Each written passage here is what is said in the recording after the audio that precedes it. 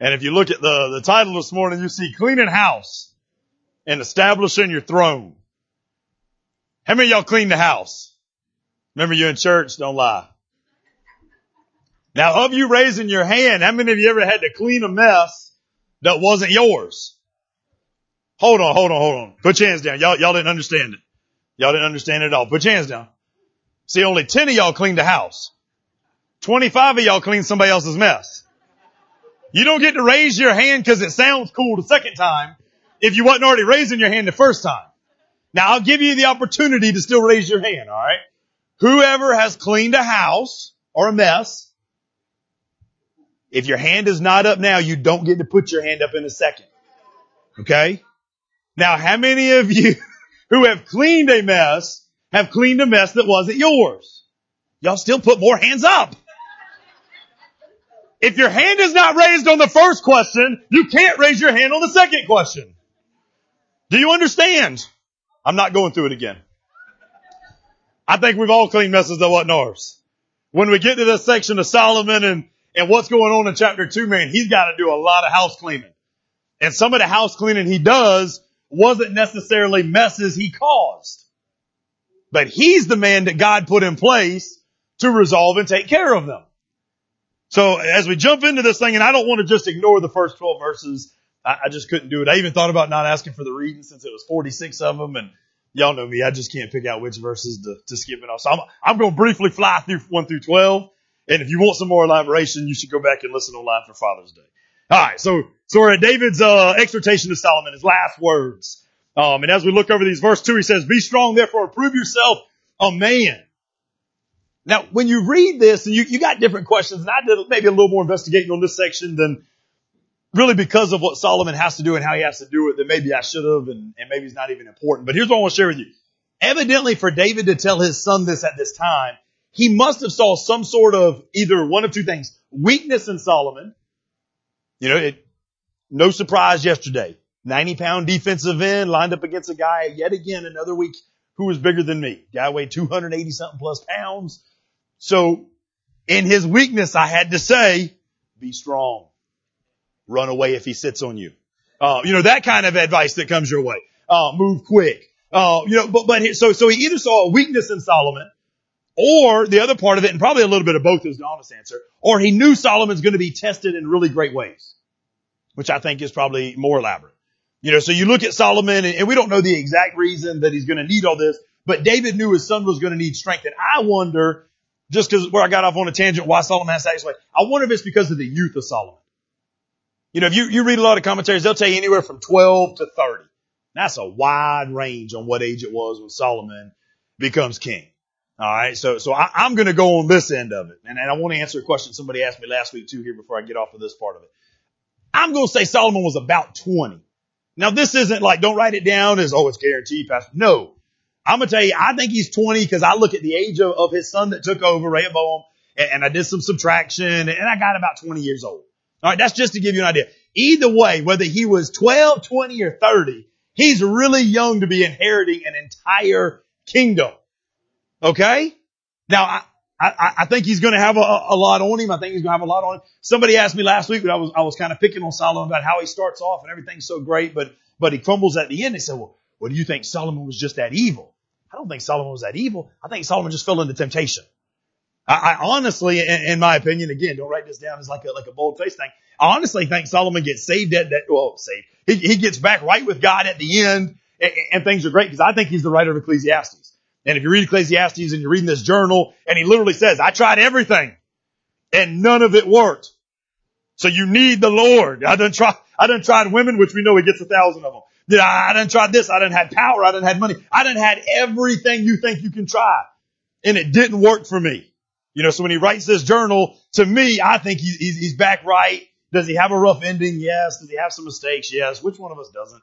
So I just wanted to clarify that. Somebody, I guess they assumed by me giving Solomon a bad ending and a good beginning that he was like this guy who's going to hell or something like that. That ain't what I was trying to say. So anyway, jump into this thing again. You see, you're going to need strength and you're going to need courage. Maybe this is the big note from it. Great responsibilities require great strength and great courage.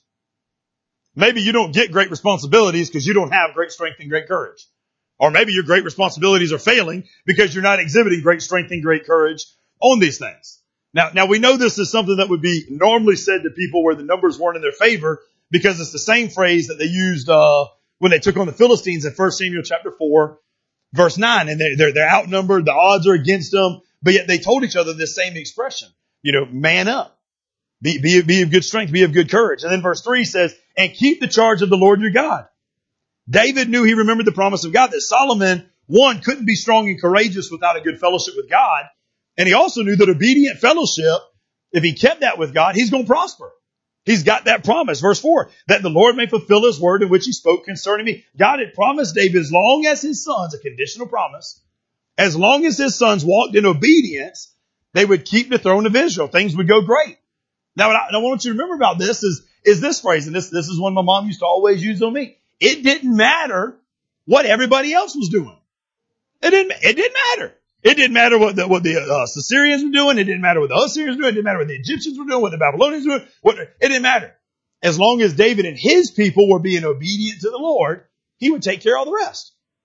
Now, what I mean by that is this. I would always use the excuse when I got in trouble that so-and-so was doing it. I don't know if any of you have ever been there. I get caught doing something. Well, it was because Mike was doing it too. And my mom would then tell me, I don't care what Mike was doing. He's not mine. I care what you were doing. And I think God looks at us the same way. He goes, look here, don't come out with all these excuses about what everybody around you is doing. I don't care what everybody else is doing. I made a promise that if you do what I told you to do, I'll take care of you. And that promise was there, right? Now you can get mad and you can get envious. You're like, man, I wish God would give me that kind of promise. I think he does. So while you're sitting there thinking right now, man, if I had that promise, I would just do everything the Lord said and everything would be great. No, you wouldn't. No, you wouldn't. Because here's what Matthew 6:33 says for those of you thinking you didn't have this promise. But seek first the kingdom of God and his righteousness, and all these things will be added to you. Oh, so I do have that same promise. If I would just seek the kingdom of God, his ways, his righteousness, his rules, his regulations, and all that kind of stuff, then all these things would be added to me. So for those of you thinking you missed out on a promise, no, you just missed out on the obedience to the promise. God promises if we put him first, he'll take care of the rest. Next section right here. Still getting through David's advice.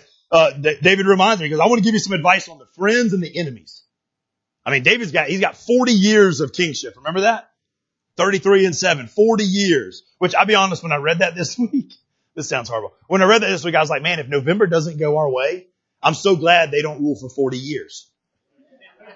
Now I kept that real neutral so you can vote for whoever you want to, and whoever your they is, that's fine. But aren't you glad the they that doesn't win for you doesn't rule for 40 years? I mean, 40 years is a long time. I mean, you know what I'm saying? Like, could you imagine the same leader, the same person of authority for 40 years? Now, David does a great job at it, but man, they can hear you on the screen, man. But could you imagine this? Everybody's like, oh, he said it. David wants Solomon, check this out. He wants Solomon to begin his reign with justice. And that's something vital to remember. We're going to go back through each of these, but he reminds him of Joab. He says, man, Joab was a murderer. He killed Abner. He killed Amasa. He killed Absalom. Well, he didn't even remind him about Absalom, but anyway, so we know this guy's killed all his place. Then he says this, and we're going to go back to each of these. Verse 7 says, I want you to show kindness to the people who were kind to me. He's even remembering those that helped him get through some stuff. And he tells me, I want you to reach out there. I want them to be able to sit at your table and eat with you. Like, this is a good thing. People you eat with, normally you got some good relationship with, okay? So he's telling them, I want you to sit down, I want you to eat together. Verse 8, then he reminds him of Shimei. He says, I want you to bring his gray hair down to the grave with blood. Now, does it sound like he's been holding on to a grudge for a little while? I almost wonder a little bit of David. I know he's at the end, and I know he's holy and a man after God's own heart. But I almost wonder at the end right here if David's finally letting a little bit of flesh get in on him. He's finally, I promised I couldn't kill him. But you didn't make that promise. You know what I'm saying? You didn't say you couldn't kill him. I said I couldn't kill him. So I don't want you to let him go to the grave with peace. He reminds him how much he rebelled against him back in 2 Samuel chapter 16. Remember this guy, he actually threw rocks at the king. He was so unhappy he was a descendant of Saul, so I think he was a little unhappy about that. But he's going through all of this, and David doesn't want to break his vow, and he shouldn't. So he passes this advice on, and then we get to verse 10, where I love the way it pictures the end right here. It says David rested with his fathers. a really nice way of saying he died. Really nice way of saying he lied down. But I love the phrase, he rested with his fathers, because it's almost like even here in the Old Testament, before we even know about resurrection, isn't it kind of worded like David's going to get back up again? I mean, you notice that for him to say David rested with his fathers, he's saying, right now he's resting, but he's going to get back up again. There's going to come that time. And this will be a phrase that's all through 1st and 2nd Kings that describes the passing of one king on to the next. So this will be a phrase we see repeatedly at our rate the next year of going through Kings. So, but here's what 1 Chronicles record. And I point this out for a lot of us that need to make sure we understand. 1 Chronicles, the end of David's life, kind of mimics Samuel and Kings together. And it says this, 29:28. So he died in the good old age, full of days of riches and honor. I point that out because that's the last thing that said, full of riches and honor. It don't list his adultery. It don't list his murder. It don't say he's a bad dad. None of that stuff's listed. Why? Because at the end of David's life, he had made peace with God. And it doesn't matter how many bumps along the way you had, how many rough patches you had. What's most important is that at the end of your life, you make peace with God. And a phrase like this can be said. So verse 12. And this is something that gets repeated multiple times in this chapter. So you can say this is the main theme of chapter 2. Verse 12. Solomon sat on the throne of his father David, and his kingdom was firmly established. There's some things you got to do to firmly establish your kingdom. One, the old king can't be there. So David is gone. This promise was made back in 2 Samuel chapter 7. That promise will ultimately be fulfilled as far as the big promise in Jesus. We know that. We've talked about that in Samuel, so we're there. But this partial fulfillment now with Solomon coming in. Now here's the good. Solomon began with the most splendid period Israel's history's ever had. It's a time of peace. It's a time of things going great. There's splendor. He's going to literally be probably one of the wealthiest and most prominent material and mentally time of Israel's reign. Now, the bad news is that the spiritual absence that takes place all throughout this, or the spiritual mentality of going the other direction at some points through it. So while it may look good on the outside, we need to be aware as we go through this thing what's going through on the inside. So for the rest of this chapter, cleaning house and how we need to clean house. And I thought this was neat. I happen to be reading over Genesis since our ladies are doing some studies in Genesis. And here's what God gave me. Now, you want to talk about God just lining stuff up at the right time. All right. So I want you to look at Genesis real fast. Genesis chapter 2. We're going to get some lessons on purpose, I guess you could call it, and how it establishes that each of the characters that we list today. So you got to decide which character you are, right? So we know Genesis 1, God created man in his own image, right?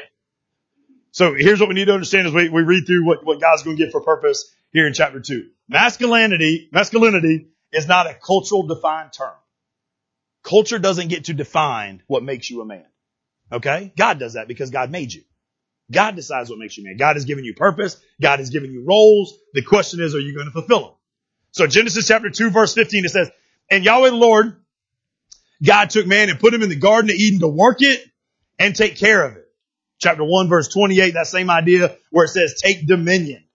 Adam was to be the administrator of the garden. Right? So man's number one purpose, or at least first purpose, I don't know if you want to order this in priority, but the first purpose given, inside of every godly man, this only works if you're godly, beats the heart of a leader. Godly men want to be leaders. So if you're thinking right now, I don't want to be a leader, you haven't found your godly purpose. And you need to be aware of that. Because godly men want to be leaders. They want to explore. They want others to respect that they can. So that's a godly given thing. We could go way deeper in all this, but our study today is on Kings, all right? So next verse. Verses 16 through 17 in Genesis chapter 2. It says, and Yahweh the Lord God commanded the man, you are free to eat from any tree in the garden, but you must not eat of the tree of the knowledge of good and evil. So the man is now not only called to steward the land's resources, he's now called to steward information. Remember, Eve's not even formed yet, right? So God is really telling Adam in essence, I'm going to tell you this and I want you to teach this to those that come after you. Okay? So in the heart of every man, every godly man should beat the heart of mentorship. We should have a desire to mentor. Why? Because here's what's most important, guys. And if you're missing this, you need to make sure you understand why. Godly men just don't want to get there. Godly men want others to come there with them. Got that? Now, in case you're thinking I'm saying, man, like it don't apply to you women, it applies to you women. For believers don't just want to get themselves there. Believers want to get others there with them. Okay? So the heart of mentorship. So leader and mentor. Next verse 17. At the end of verse 17. It says, and when you eat it, you will surely die. So you got the warning. Now you get the consequences. If you eat it, you're going to die. Adam's clearly warned of the potential danger. So his role now is to be alert. His role is to be on guard. His role is to watch over. So you can say this, inside of every godly man beats the heart of a guardian. Now you guys saw this last week when the children decided to yell at the walls of Jericho. Anybody who was in person, when the children decided to yell at the walls of Jericho, and half of our men got up to run outside because they thought they were going to have to fight somebody. That was the heart of a guardian. Right? It was ready. By the way, one of the kids asked me, how come y'all can hear us and we can't hear you? Pretty good question coming from a very little person. You know what I'm saying? So I kind of started thinking about ball games. I'm like, yeah, at the beginning of the game, everybody's trying to be louder than the other, on purpose. So, just throwing that out there. So this is the impulse. So being a guardian is the impulse that makes us want to defend our homes, our families, and other stuff. All right. So that's purpose. And then the last little thing we get, verse 18, Genesis chapter 2. Then the Lord God said, it is not good for man to be alone. I will make him a helper suitable for him. So therefore Adam is now given Eve to satisfy his longing for companionship. The heart of every godly man has a heart of companion. We were created to be in community. Some of your kids hate this virtual school because they have that instinct inside of them where they want to be with their friends. They want to be with people. Okay? That's a good thing. Some of us have hated, how church has changed and stuff has changed because we want to be together. We want to be, it's the heart of a companion. That's good. Plus, what fun is it conquering the world if she's not going to notice? So the heart of companionship thing is there and it's good. And then this is what happens. We all know that unfortunately chapter 3 brings in this of Genesis. And it says that after Eve ate the apple, God asked Adam the question. And here's what 3:8 says. Then the man and his wife heard the sound of Yahweh the Lord as he was walking in the garden in the cool of the day. And they hid from Yahweh the Lord God among the trees of the garden. But Yahweh God called out to the man and said, where are you? Now here's what you got to understand, guys. God is not asking Adam, where are you in a geographical location? He's saying, where is the man I created and the purpose I created him for? He's saying this. You can take those 4 things we just looked at. And he's saying, where was your influence as the leader when Eve was chatting it up with the serpent under the tree? Now you think about this in different areas of your life. Where were you when your significant other was chatting it up with danger? Right? Whatever that danger is. Where's the guardian I created to protect and keep watch over her? Why didn't you get up and run when you heard her voice? Why didn't you get up and take off when you heard the noise? Why didn't you investigate what's going on? Where was the mentoring process? Where was that breakdown at? If I called you to mentor her, you must have didn't mentor her. So where was the breakdown? You're the spiritual leader. You're the one that's supposed to be teaching her. Evidently you didn't teach her because here she is dabbling with forbidden fruit. Or maybe the last one, where was the faithful companion I created you to be for Eve when she needed it the most? Where was the companionship? Where was all this? Adam failed, the human race fell, and men have been frustrated ever since. Women can't decide where to eat because the last time they decided where to eat, they got us in this mess. You know what I'm saying? Thank you for that. There's just good stuff going on, right? Your 4 callings as a man, as a believer, as a godly person. Lead, guard, mentor, companion. This is how God created you. This is why God created you. Okay? Solomon. This is what he has to do in order to walk. But Solomon's not the only character we have in this chapter. So we're going to take each of these things along with looking at Solomon and check out where the ball got dropped. The first ball gets dropped with Adonijah. He's a poor leader. He was put in a leadership position. This is all the way to verse 13 now. So 13 through 25 for you note takers, right? For 13 through 25. He's a poor leader. Now let's just look at some of his poor leadership thing and then go back. Poor leaders have people guessing whether they're safe to be around or not. Yeah. Right? Look at the very first thing, verse 13 and 14. He comes to Bathsheba and what does she say? Are you here in peace? Like last time he didn't come in peace. So she's got a reasonable question, in this. But think about that. Poor leaders, people don't know if it's even safe to be around them or not. That's poor leadership. Poor leaders confuse the standard of truth. with what the world says versus what God says. What did he say in verse 15? You know I'm supposed to be the king. No, you're not. God didn't say so. You know what I'm saying? Like the world says you should have. The world has that hereditary thing and that inheritance thing. But God says it's Solomon. So when he goes on to say, poor leaders confuse the standard of truth with what the world says versus what God says. Poor leaders hide behind others and they lead others into wickedness. You notice this guy goes to Solomon's mama to ask a question.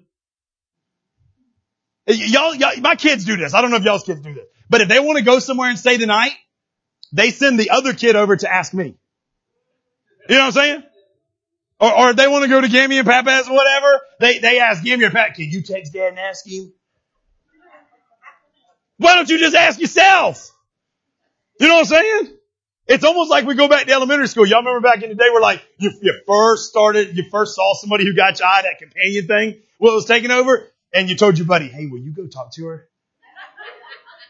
Yeah, I'll go talk to her and get her number. You know, for me, not for you. You know, if you go send me up, right?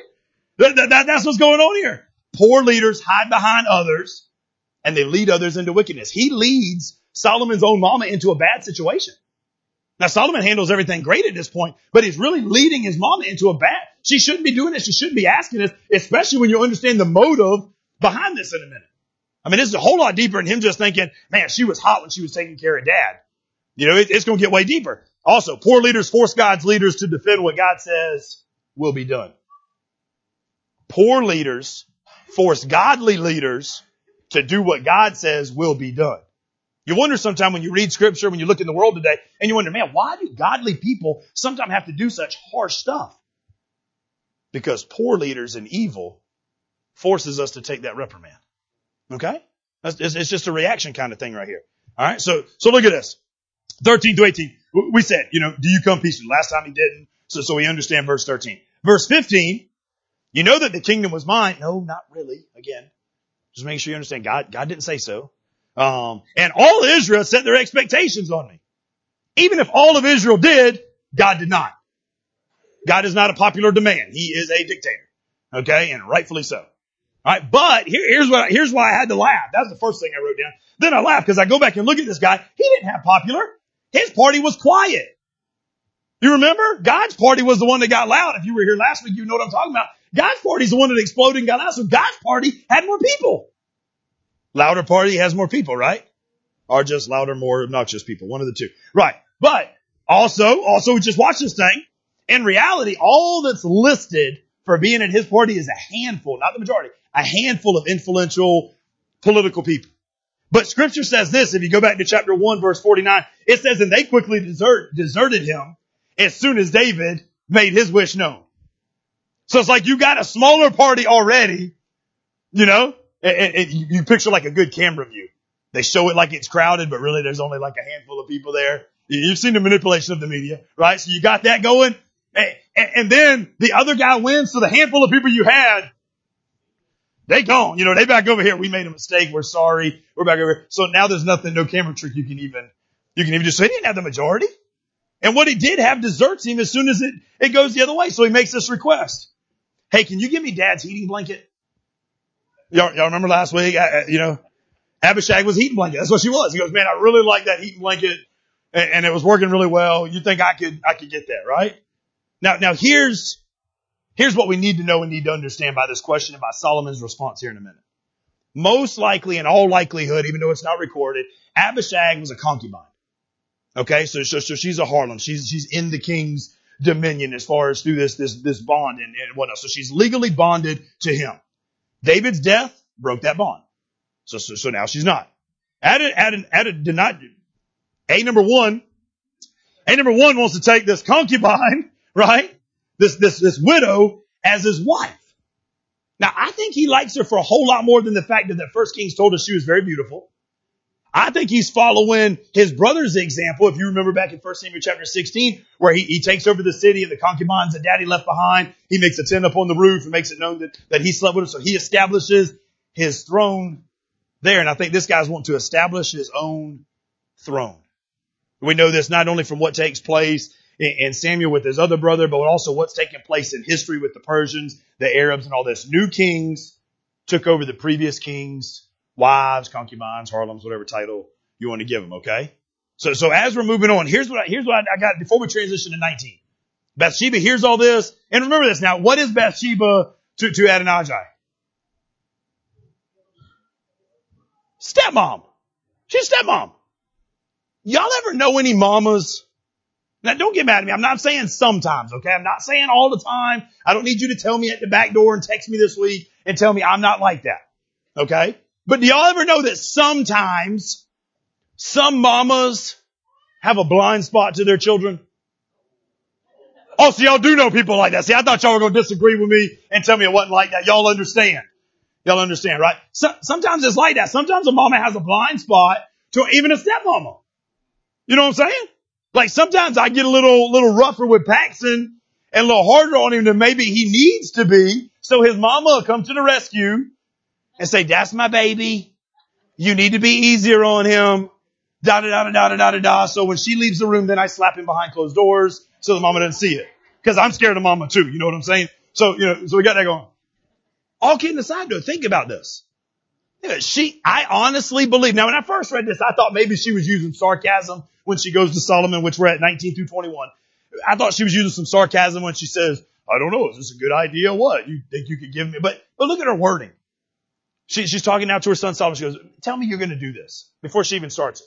So I don't think it's necessarily her being, funny with her language. I think she literally didn't even think about it. I think she's thinking, you're the king now. This guy's got this request and this wish. Now I could be wrong. Maybe she does. I don't know. I don't get to talk to her and ask her. So if you guys die before me, check it out and find out what she said and let me know when I get there. But I wonder this. So she goes up to her son, blind to her stepson. She's not thinking, he can never do anything evil. He's made this promise and this covenant. Everything's going to be good now, right? Now, before we jump into the rest of this conversation, look at verse 19. Kids, you need to listen to this. And I don't care how old you are. When I say kid, you need to listen to this. Look at 19. 19, he said, it's too early, halfway through. 19 says this, so Bathsheba went to King Solomon to speak with him about Adonijah. The king stood up to greet her. You better stand when your mama walks in the room. Hey, you understand me? You better stand. So he stands up to greet her. He bowed at her feet. Any of you mamas want your kids to bow at your feet? We can make them do it because scripture says it's the right thing to do, right? Sat down on his throne and had a throne place for his king's mother. So she sat down at his right hand. Now we can go into a large study on right hand. Right hand's super important. All right, if you in battle, they looked over, they peeked with their right eye over right hand is just, it's the spot. You know what I'm saying? So he's got this huge respect thing going for his mama. And he's the king. You understand what I'm saying? Like some of us think like, when I get out of the house, I'm going to do what I want to do. No, you can do what you want to do, but you're going to respect your mama while you're doing what you want to do. You know what I'm saying? And I get, this is a good example. While you in the house, you do everything your mama tell you to do. I'm serious. You don't get I don't want to do it kind of thing. If you in the house. Some of you think, yeah, but I turned 18. Yeah, but I turned 21. Well, if you're still living at the house, you're going to listen to the ruler of the house. I don't care if you're 35. Matter of fact, if you're 35 and still at the house, maybe you should come see me and I get you a job so you can get out the house. Okay. And then your mama will call me and tell me how grateful she is for that part of it. Right. But once you get out the house and become a king, whether you're 12, 20 or 30, right? We'll give them all three numbers. You still got this respect thing going. But at the same time, you got respect but you understand you've got wisdom too, because look at what happens. So she comes, he gives her the right hand seat. He's bowed, he stood for her and all this stuff. And she says, I got a small request for you. Don't turn me down. Now the repeated phrase cracks me up. Where do you think Adonijah learned that phrase from? He said the same thing if you didn't catch it when Crystal read. He said, I got a request. Please don't turn me down. So, I'm not going to turn you down. I'll go talk to him. So she comes and says the same dumb phrase. It's almost like when your kid asks you, please don't say no, but can I, ... Like they asked it for you. So as soon as they say that, most likely it's a no. Like if you prelude with that, it's probably something you shouldn't do. But grandma said I could, it's definitely a no then. Right? So you got that going. All right. Please don't turn me down. Go ahead and ask mother. I won't turn you down. Now see, he jumps the gun. Don't ever make a commitment that you're not going to turn somebody down until you hear what that person wants. Now, I'm not going to turn you down. Yeah, you are. Yeah, you are here in about 30 seconds, right? So she said, let A be given to your brother, A number 2. Why are they all A's? Lord, we got to talk about these letters, right?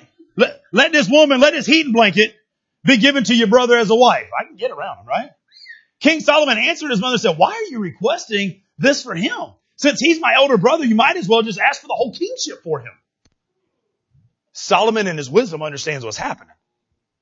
He says, Mama, he's already older and got that part going. Now you want him to have dad's old concubine, Harlem, whatever title you want to give her, right? If he does that, he's kind of sealing the deal on a run at the throne right here. And he says, no, Mama, we can't do that. That's not allowed to take place here. All right. So with respect still, he's handling all this stuff the right way. And then when Mama gets out the room, he can now deal with brother the way brothers should deal with each other. Right? So he's real respectful to Mama. Mama, I kneel, I bow, I stand. You get a seat on the right throne. You're making this request. I understand this request. I understand you got a blind spot to your stepson, but you're wrong. All with respect, never disrespectful. Mama leaves, or he leaves, somebody leaves the room, and we get to 22 through 25. And as Solomon gets into this part, he says, I know what your problem is, and I know what you want to do. So verse 24, what's he say? You're going to be put to death today. Like we let you slide earlier, and we gave you a little bit of grace earlier. Grace is gone. You dying today. You broke the terms of parole. Remember, he had parole in chapter 1, verse 52. He said, remember the condition, verse 152 from last week. If he proves himself a worthy man, not a hair on his head will fall to the earth. But if wickedness is found in him, he's going to die. Wickedness gets found in him, so guess what happens? He's going to die. There's a condition. All right? So we look at this thing, and I even wonder, like, why in the world, after just getting this condition, you're going to try something so early? Maybe it goes back to what we thought about. Maybe he's thinking, Solomon's so young. He's so inexperienced. He's been so timid his whole life. Maybe that was all stuff that everybody had saw, and they soon find out Solomon's wise, and he takes leadership, and he can run with it, and he can handle business, right? So brother's gone. Executed. All right, so one piece of the house, one trash has been removed and cleaned up. Verse 26, 27, we got another piece of trash in the house. He looks at Abiathar and he tells him this, verse 26, you're deserving of death. What you've done, I should kill you. Like, you should be over, right? You've defied the will of God. You broke the will of David. This treason, it not only goes against the king and the kingdom, it goes against God as well, because God is who picked me to be king. But look at what verse 26 also says. I will not put you to death at this time.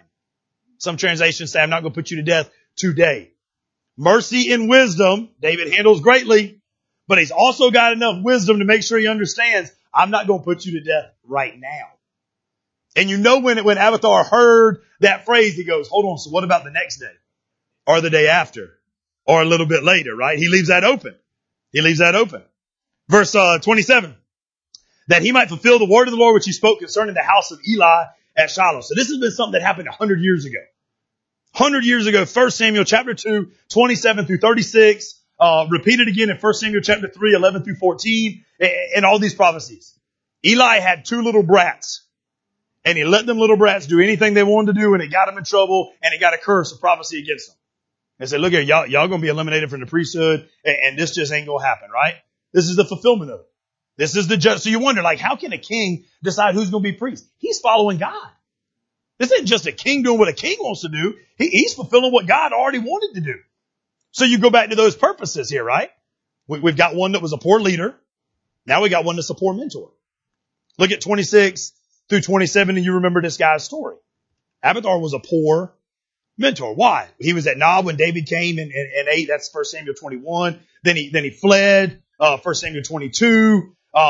He brought the ephod when they came in 1 Samuel chapter 23. He continued to serve as priest, got on David's administration. When Absalom sat for a while on David's throne, he was doing some recon work, 2 Samuel chapter 15. But then David lays dying at chapter 1 and chapter 2, and this guy foolishly sided with the son that he knew. Now, I want you to understand something. We didn't talk about this last week. If Nathan knew, and if Bathsheba knew, it's safe to assume that now the town, the country man didn't know, but it's safe to assume that those in David's cabinet, those closest to him, knew who he wanted to be king. That's why it's so great, so deep and so wrong that these guys that were close to David fled to the other side. Because they already knew who was supposed to be king. 99% sure. Okay, we'll leave a little bit of leeway there, right? So here's what you understand. Here's what this guy broke. Abiathar he's a poor mentor. He's a poor mentor. Bad mentors most often come from bad mentors. That's enlightening, isn't it? Makes sense? Bad mentors often come from bad mentors. Solomon knew that he had a bad mentor in his family from generations ago. The house of Eli has been corrupt, been messed up ever since 1 Samuel chapter 2, right? Bad mentors, here's the other lesson. Bad mentors must be stopped from destroying the future though. Look at 2:27. Solomon knew he was a bad mentor, which meant this. He's going to keep infecting the priesthood. So what does he do? You're kicked out of the priesthood. Remember what he said? I should kill you, but I'm not going to today or right now. I'm just going to kick you out of the priesthood. You know, that's the problem sometimes. We get these big mega churches that have these hierarchies and stuff, and we just keep producing bad mentors. And it's not even always their fault. They just took what they were taught and what they learned, and they didn't take enough time to investigate. So maybe it is their fault. And they just went with it.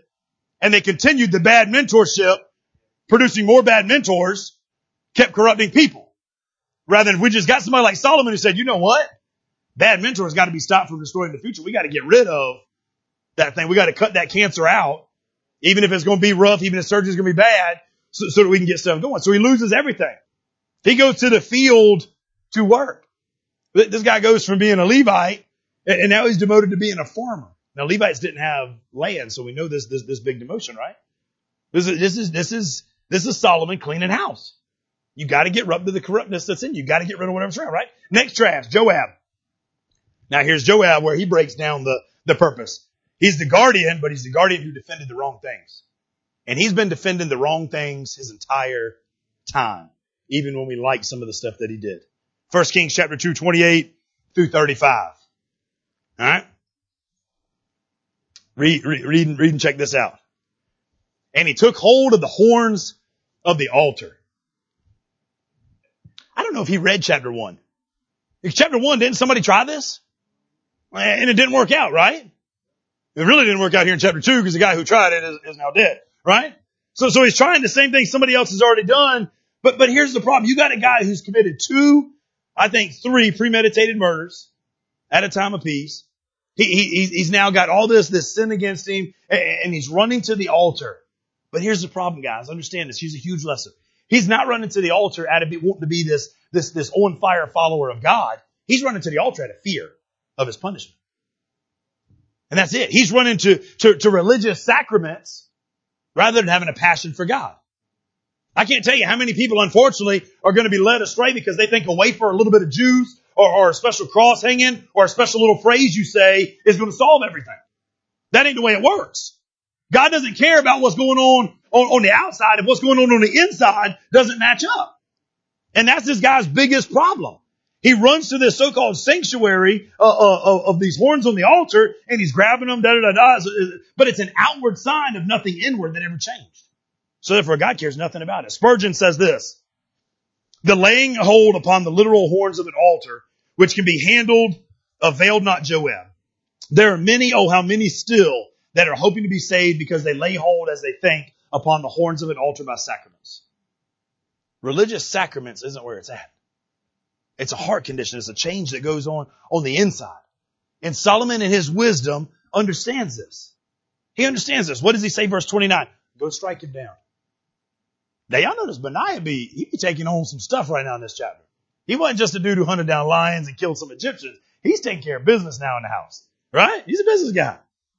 Now here's the problem. You think, well, hold on now. We said last week that when you run to the horns of the altar, which literally could be the corners, how they were made on altar, that's a whole different kind of thing anyway. But anyway, we said as he goes there, there was a well-known thing that was like a sanctuary kind of thing, like a safe mark, a safe haven, for you. Exodus 21 verse 14. But if a man acts with premeditation against his neighbor to kill him by treachery, you shall take him from my altar that he may die. Y'all think God ain't smart enough to make stipulations for everything that comes in, right? Sometimes I think y'all don't know God got it all worked out already. I'm like, what is God going? God already got it. Like God got it before you thought he was wrong about something that he wasn't wrong about. You know what I'm saying? Like that's God. He's that prepared, right? Here's the problem though. And you can picture this. I kind of feel bad for him. I love him because he's already hunted down a lion and killed these Egyptians, right? Like, so he's got man status. All right. But at this point, I feel bad for him because could you imagine coming into the church and somebody you knew you went to war with is sitting at the altar holding on to it? You know, they squeeze it on tight and you got to tell him, Joanne, you need to come outside with me real quick. Like, you know what's going to happen. He knows what's going to happen. Because what's he say? I'd rather die right here. It's almost like he's thinking, you know what? You're not going to kill me on the altar in the house of the Lord, are you? And Benaiah says, I don't know what I'm supposed to do. So he go back to Solomon. He may be running away while I'm over here talking to you. I don't know why you Solomon, but you are. You just got me in trouble with my mama not 30 minutes ago, but now you Solomon, right? So he run over and he tells Solomon, he goes, I don't know if you understand what's going on, but he's sitting at the altar and he not getting up. What Solomon say? Kill him now.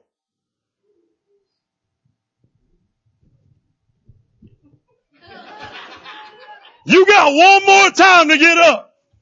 I don't think he went in and said nothing. I think decapitated right there. They gone. You know, whoa. You didn't think he was going to get decapitated? Have you been reading Samuel at all with us? Have you been in the Old Testament? Like, we there for a long time. You ought to expect that by now. Here's the problem though. Here, I'm dead serious. I thought about this since you brought it up. It's your fault. We're going to go there. Right? I'm thinking like maybe David's warning to Solomon because he was young and inexperienced. Maybe he remembered back when he was young and inexperienced. You remember he had to chop a giant's head off and walk around with it. Yeah. Ooh, that's right. We all forget that part. Like he was toting the head. I'm going to show you straight up what I just done. He hold it up. You know what I'm saying? Everybody going to see me walking around. Maybe he remembered that and he goes, look, son, I made my name well known with the soldiers and my mighty men because I dealt with stuff quickly when I was young. Now, we know he dealt a little slower as he got older, right? Don't we all? But he dealt with stuff quick when he was young and he's telling Solomon, I want you to deal quick. So Solomon does. Solomon does. It would have been an injustice had Solomon not eliminated Joab at that moment, guys. And God can't allow that. In all honesty, David was probably responsible in delaying so long, but in David's defense, I think the circumstances of the government, what was going on, wouldn't really allow him to do it any sooner without causing division. So it's all getting handled the way God wanted to handle. Verse 33, but upon David and his descendants, upon the house and his throne, there will be peace forever from the Lord. What was that thing we heard earlier? Only if your descendants follow the Lord. Write this down. Some of you really need this one. I'm dead serious. If you don't, I guarantee somebody you know needs it. So if you don't think it's for you, it's for you. But in case you don't think it's for you, you can pretend it's for somebody else. All right? Your destiny is not determined by your ancestors. It's determined by your current relationship with the Lord. I think there's a lot of people that's wanting to ride on the coattails of some religious family members. You know, oh, well, my grandma, my great-great-great-grandma, did you know her? No, I didn't get to meet her. How you know what she believed? Well, my great-great-aunt said so. Did you meet your great-great? No. Well, how you know what she believed? I don't. We're trying to ride on the coattails of other people. All right? Here's what happens. David reinforces this principle with Solomon earlier in the chapter. And he's reminding now, guys, you got to stay on track. 36 through 46. We're going to still finish on time. How about that? Might even be early. Solomon now settles the past with his last guy, Shimei. So you got all this stuff that's taking place and going on. You got an illustration of a bad leader, a bad mentor, you know, and then you get to Shimei right here, right? Shimei's associated with, we said he was associated with the house of King Saul. He showed himself against David, 2 Samuel chapter 16. He's throwing rocks at the guys leaving the town and all this. David instructed Solomon not to allow him to what? Die in peace. Chapter 2, verse 8. He said, I don't want this guy. I couldn't deal with him, but I don't want you not to deal with him. You know what I'm saying? Like I had to keep my word. So Solomon being smart, man. Solomon is a smart guy. You know, when we say he's wise and he's going to get the gift of wisdom here real soon, but he's already like a very smart person. Like he deals with issues wisely. Maybe that's a good lesson for us. He does what? I'm going to place you on house arrest. You thinking, man, that sounds bad. No, even Shimei says this is great. What does he say? Verse 38. This is good. This is good. Like I know I should die. I know I should no longer even be allowed to be in here. But this is a good deal. Like I understand, like I'm agreeing and I'm grateful for it. Y'all ever been like grateful and agreed after getting some kind of punishment? You ever been there? Like if your daddy was really going to wear you behind out, but he only gave you a little pop. Or if you was going to get on restriction for like a month, but you only got a week. Or if you had a speeding ticket for 4 points and you went to court and they dropped it to 2 points. Not that I've ever been there. Mine were all 6 points but just kidding. I ain't got no 6-pointers. But you're real grateful, right? And you're appreciative when somebody changes the punishment. And then David has to say this to him. Man, if you were so grateful and so wonderful, and this is only 3 years, 3 years. Why couldn't you keep the oath and the commandment that we made? Like you're thinking, well, man, I'll be honest with you. Like maybe it was just a neglect or forgetfulness kind of thing. Your neglect and your forgetfulness will get you in a lot of trouble. What you could really say, and I wanted to go into it, but we don't have the time, is that God has set up borders to keep and protect you out of trouble. Maybe you to Shimmy, right? And God set these borders up and you're not supposed to be crossing them, but because you crossed them, now God got to smack you. And you wonder, I don't understand why God smacked, because you crossed the borders. Like you went outside the lines in the things that he had set these things up to protect you, to guard you, and you went against them. So what is Shimei really a good example of when we look at the character? Go back to our Genesis thing with purpose for man. He's a poor companion. Think about this. Now he's a poor companion. A poor companion can't keep the word, right? Anybody want to hang out with somebody they know gonna lie to them? No hand. Oh, y'all don't all want to raise your hands now? What if I ask a second question? Then you go raise your hands? Right? Nobody wants to hang out with somebody that knows not going to keep their word. All right. So there's that one. Here's this. Poor companions have people that are always trying to get away from them. Now this seems obvious in chapter 2, verse 39. His slaves are trying to get away, right? That seems pretty, the slaves are now running away, and he gets punished for going outside to get them. But you ever noticed people who got people that's trying to get away from them? And they like warn you not to go near them? Y'all don't want to admit it because y'all like, yeah, I remember that one time and I kept hanging out with that person. Mm-hmm. That's why you don't want to admit it. I bet these slaves, if they fled, they probably told everybody, make sure you get stuck at Shimei's house. Right? Shimei is a jerk. You're not going to like him, but he's going to get killed when he comes to get us because we just plotted against him, right? Yeah, I don't know what they were thinking. But a poor companion has people that are always trying to get away from him. Verse 46, main theme repeated just one more time. Thus the kingdom was established in the hand of Solomon. The main theme of this thing, right? Now, what I love about Solomon is this. When you think about, we looked at David and we looked at Saul, so many years ago, it seems like. Yeah? His reign is not like David and Saul in the beginning. He handles his stuff quick. You know what I'm saying? Like David and Saul, like they tried so many things of leniency and they spaced things out for so long. Solomon, man, he eliminates potential enemies ruthlessly and swiftly. I wish God's people would do the same sometime. Oh, that we would be quick in slaying the sins and the problems and the enemies that are against us. But instead, we're so worried about trying to have leniency. And we're so worried about trying to blend. And we're so worried about making things go this way. And I tell you what that causes. And here's what I told you at the beginning that I think Solomon. None of the other two names I mentioned, just Solomon. Here's what I think Solomon was really getting at, why he was so worried. He's going to be a good king as far as in this establishment. And he's worried about division. Y'all remember when churches used to have, I know we still have one, but you remember like when churches used to have like old business meetings? Y'all ever seen people fight over the color of carpet? I'm being dead. I'm not even joking. Like you think I'm joking. I'm not. I'm not even joking. You ever seen people fight over that? Yeah. Now, and I understand that there are some things, and I think Solomon gets this from his divine inspiration, from his daddy and God. There's some things worth dividing over. Okay? But not a lot of things. Not even like here's where we get on even religious things. It don't even have to be the color of carpet, right? Because some of y'all got bad experiences with that. I don't want you to have flashback and like get under your seat and start shaking and shivering, okay? We don't do that here, so you ain't got to worry about that, right? But what about even religious stuff? Like you ever seen two people who are supposed to be real good believers debate over the rapture? Like is it pre? Is it like in the middle? Or is it going to be after? Like pre-tribulation, like God gonna come get me before, He gonna come get me right in the middle, or He gonna come get me at the end. And they will argue this thing so much where like different religions will be started over it. I'm a pan-tribulation kind of guy. I am.